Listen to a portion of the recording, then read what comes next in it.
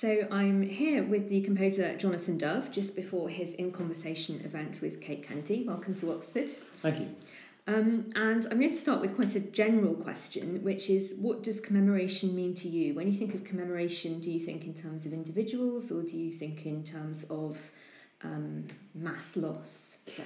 Well, both, I think. I've had my own experiences of losses, and some of those I have commemorated in pieces of music. And I've also worked on a commemoration for an individual a couple of times now. A string quartet, which was somebody I didn't meet, but his widow told me all about him, and in some way, something of his character found its way into the quartet. And much more consciously and deliberately, a work which was specifically commissioned to commemorate someone who died too young, someone who died at the age of 19, and his mother, 10 years after his death, wanted to do something to to mark the moment, but also, I think, to be able to move on in some way. And so I heard lots of stories about young Robert, who was clearly a bit of a scamp, and and that was very interesting, kind of getting inside the character of someone who was quite different from me. I was quite a well-behaved little child, and I was not always climbing up trees. And Robert was a naughty boy who went beyond boundaries and got into all kinds of trouble. And it was an adventurous spirit. And it was wonderful to think of ways of celebrating that. Although the piece does acknowledge the moment of death, a lot of it, I think, is quite fun. And there's a Walt Whitman poem at the end which offered me a way of thinking about what does a life mean. Its value can't be simply its length. So thinking about what happens when a child goes out into the world. There was a child goes forth every day, is the Whitman poem, and how in a way he absorbs everything that's in the world. Well, that's interesting, because Whitman, I think, spent a lot of time nursing young men who were going to die too soon in the American Civil War, and saw a lot of those deaths. So your piece For an Unknown Soldier is also in commemoration of people who died too young men, and it was commissioned by Portsmouth Grammar School and sung by young people of similar ages. So did you feel there was a kind of educational aspect to that work?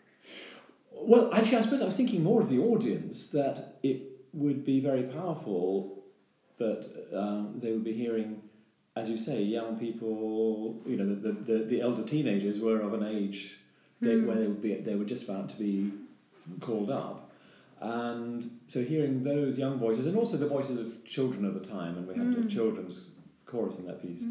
I thought would make it more immediate and vivid. But I suppose I was also imagining that and I think this is an important thing, isn't it? That the singer is reliving the words that they're singing, and so in that sense, yes, all of the words in For an Unknown Soldier came from poets who were alive during the Great War, and 4 of them died before the end of the war and were killed.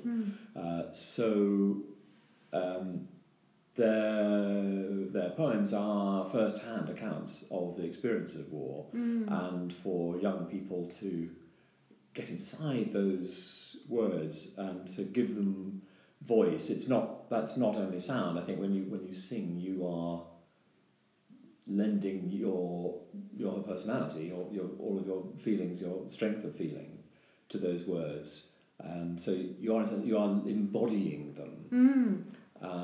And in some sense enacting them. So I think that does something for the words, it does something for the people who are doing the singing, and it does something for the listener. Yes, I agree. I think that singing is possibly the most personal way of making music. Creating that sound within you helps you bring something of yourself to the performance of music of all kinds, and there's something about once you've been through the experience, you empathise and learn. I wondered if you think there were any other ways in which music helps us to remember. Can music remember past music in any way, for example? Yes, well, I mean, a lot of music is made out of earlier music, and sometimes very consciously and deliberately and sort of overtly. And I've made pieces out of the music of Mozart and Beethoven, deliberately just taking some fragments of their music. I've most recently done that with some music of Debussy, in order to set some of his letters to the two women who became his wives, and I wanted, in a way, to conjure something of what they might have been thinking. And thinking, well, these women would have had a lot of Debussy's piano music in their head, the music that he was writing when he knew them. So it made sense to steal some of Debussy's music to weave into the piece. So music sort of almost takes on a kind of archival function, I suppose, in that way. And I sometimes think it can also be quite Proustian, that you can hear something and it helps you remember something that might seem very unconnected. Well, also I had the experience years ago. I used to play the piano for singers in all kinds of itinerary situations, and we were doing a concert in a hospice, and there was a woman who hadn't spoken for years, and one of the singers sang a song that she remembered from her courting days, and she started singing along, and so she was using words that she hadn't used for a long time, and so the music we access in a different part of our memory, I think in a different part of the brain. I'm sure. But obviously the music and the words come together. Yeah, absolutely. So moving on, one of your most famous works is When She Died, which is a TV opera commemorating the death of Princess Diana. So what were your feelings when Channel 4 commissioned you to write that opera? Well, they didn't actually choose the subject. The subject arose in a conversation with the director that they offered me to work with. Rupert Edwards is a wonderful man, and it was in our conversation. I think he actually said, of course, you could never do anything like the death of Princess Diana. And I suddenly thought, but actually, that is the perfect subject for a television opera, because it's a story that most people will have experienced through television, and that she's a person who people knew, I mean, through newspapers and so on, but also very much through television. So it was to do with her relationship with the medium. But I did think, do I dare to do this? Because really, I would need to try and create in some way the voice of the people. Yes. There was this incredible national outpouring of grief, which I personally didn't share. I had no personal feelings about Princess Diana, but I felt very much alone in that at that Did you feel time. a bit discomforted by the mass outpouring of grief? I was away from it. I was in Italy, so I didn't sort of experience it really. Well, it was startling, and it felt that it involved a lot of people. And in a way, the opera was partly my attempt to understand it and think about it. But I felt that this is an experience which many people have shared, and by turning it into opera, you're creating a story in sound and in song, which enables, I think, people to empathise with that story, to get inside. So it was very important that people would recognise. I couldn't distort their experience. I didn't want to distort their experience in such a way that they would think, oh no, it wasn't like that at all. I wanted them to feel like, oh yes, there is something that seems right about that. So. In a way, the commemoration there was less about Diana herself and more about the way that people interpreted her, what they projected onto her, their feelings about her. So did you find yourself thinking about speaking, as it were, almost for the people and to the people, for a large mass of people? Did you find yourself changing your musical language in any way, or was it still you? Well, I certainly was trying to be as direct as possible, and I also thought that people turning on the television, they would turn on because it was about Princess Diana, not necessarily because they had an interest in opera as such. And so I was quite cautious in the early parts of the piece in the kind of singing, that there wasn't a lot of what I'd call extreme singing, and the more extreme things came later in the piece, so that you had a chance to be drawn into the story. Mm-hmm. So to that extent, I held back somewhat in order not to lose a television audience. So I have to know what extreme singing is. Is it something like Sprechstimme or something Schoenbergian? Well, I think really high notes are very thrilling on stage, but particularly on a little television, right. they may not be as beautiful as you were intending. Okay. And if you're not used to hearing opera singers, that would be probably the thing that's most likely to be off-putting. Yeah. But the the power of those artists to convey character through their whole physical performance, but focusing particularly on the voice, I think will gradually draw in anyone, so long as you don't scare them off in those couple of minutes. Yeah. So Clive James, who knew Diana quite well, I think, made an interesting remark in a piece he wrote, and he said he thought she would have liked the Verdi at the funeral better than the Elton John, and that her taste hadn't necessarily been reflected totally. Well, she would have preferred the classical music. So, anyway, going on, in 2012 you composed a portrait of Aung San Suu Kyi, not strictly a commemoration. I'm not sure if you can commemorate people who are still alive, actually, but certainly a piece written in the wake of a country's internal strife. So, how did you set about composing this piece? Well, the idea was suggested to me curiously in a kind of competition that the Radio 3 invited listeners to suggest suitable subjects for a 21st century musical portrait. And more than one person suggested Aung San Suu Kyi, and when I thought of her, I did quite quickly imagine a musical shape. I was thinking about the years of house arrest and that kind of steadfastness and patience. And of course, there's violence at the beginning of her life, and there's violence around the time that she returned to Burma. But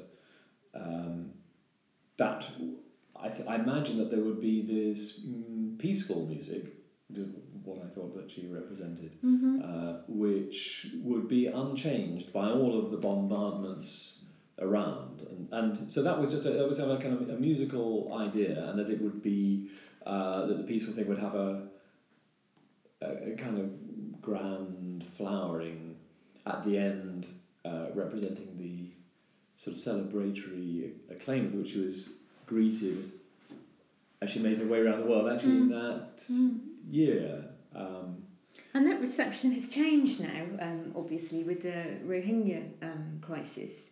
So I wonder if you feel differently about the piece, or if we're hearing a different piece now, or is it the same? I certainly would be inclined to think about titling it perhaps A Portrait of Aung San Suu Kyi in 2012, because that's actually what it was, and she seems different now, and I hope at some point in the future will seem different again, as our perspectives change.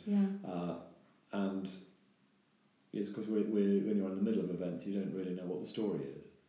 That's interesting, the idea that you would date a piece so specifically so that it took on the meaning of that time rather than taking on a more permanent universal meaning, I suppose. Well, I think that moment and that celebratory moment is something that, obviously it was a vivid event for many people. It's certainly something you can imagine and relate to. Yeah. So Hojoki, am I pronouncing that right? Hojoki? Let's call it that. Hojoki is a fascinating piece. It's for tenor and orchestra.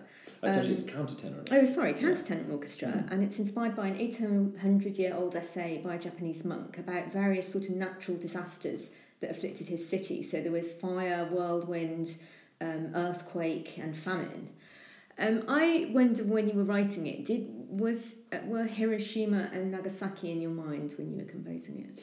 Actually, no, I wasn't thinking so much about that. I was more struck that in a very short space of time, this man lived through so many dramatic events, sort of climatic events, and that we were now moving into a time where, through climate change, these were going to be becoming more and more common. So in a way, that it was the idea that it was holding up quite a distant mirror to our own time.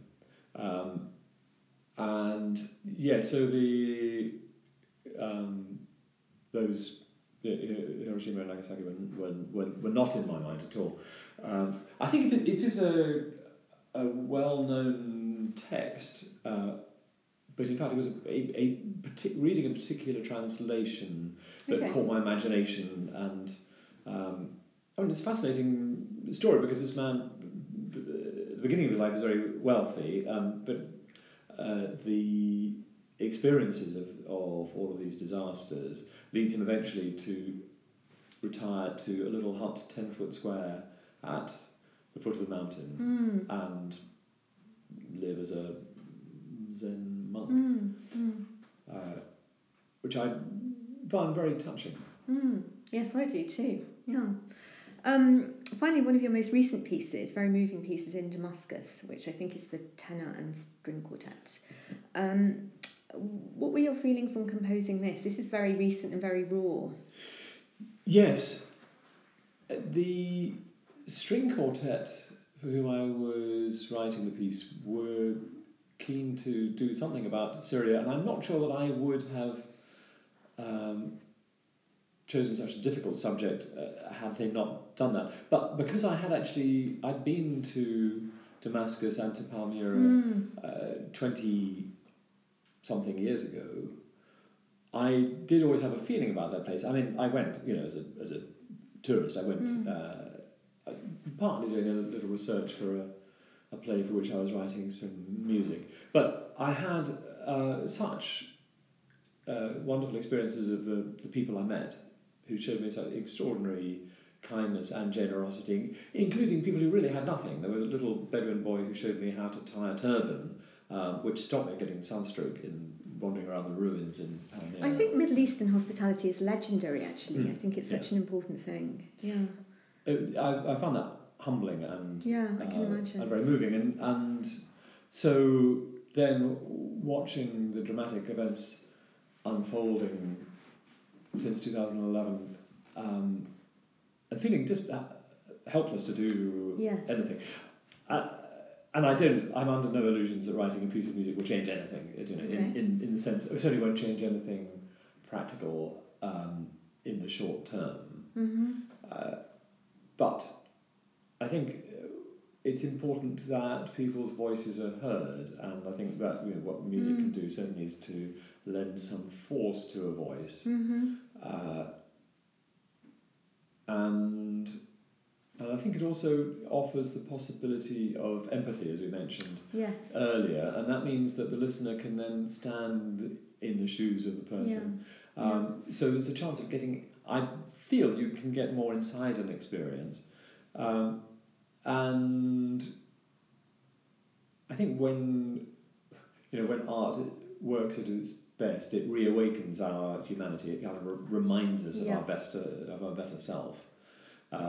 So it's not that I think it's a completely useless endeavour. And the challenge then, as with everything, is to find the right words to set. I wanted something that was coming absolutely out of Syria, but I don't speak any Arabic, so already I'm looking at something in translation, and so you're very much dependent on the quality of the translation and how the translation strikes you. So it's already at one remove, and I looked at a lot of Syrian poetry and writings, and at this point there was quite a lot coming out,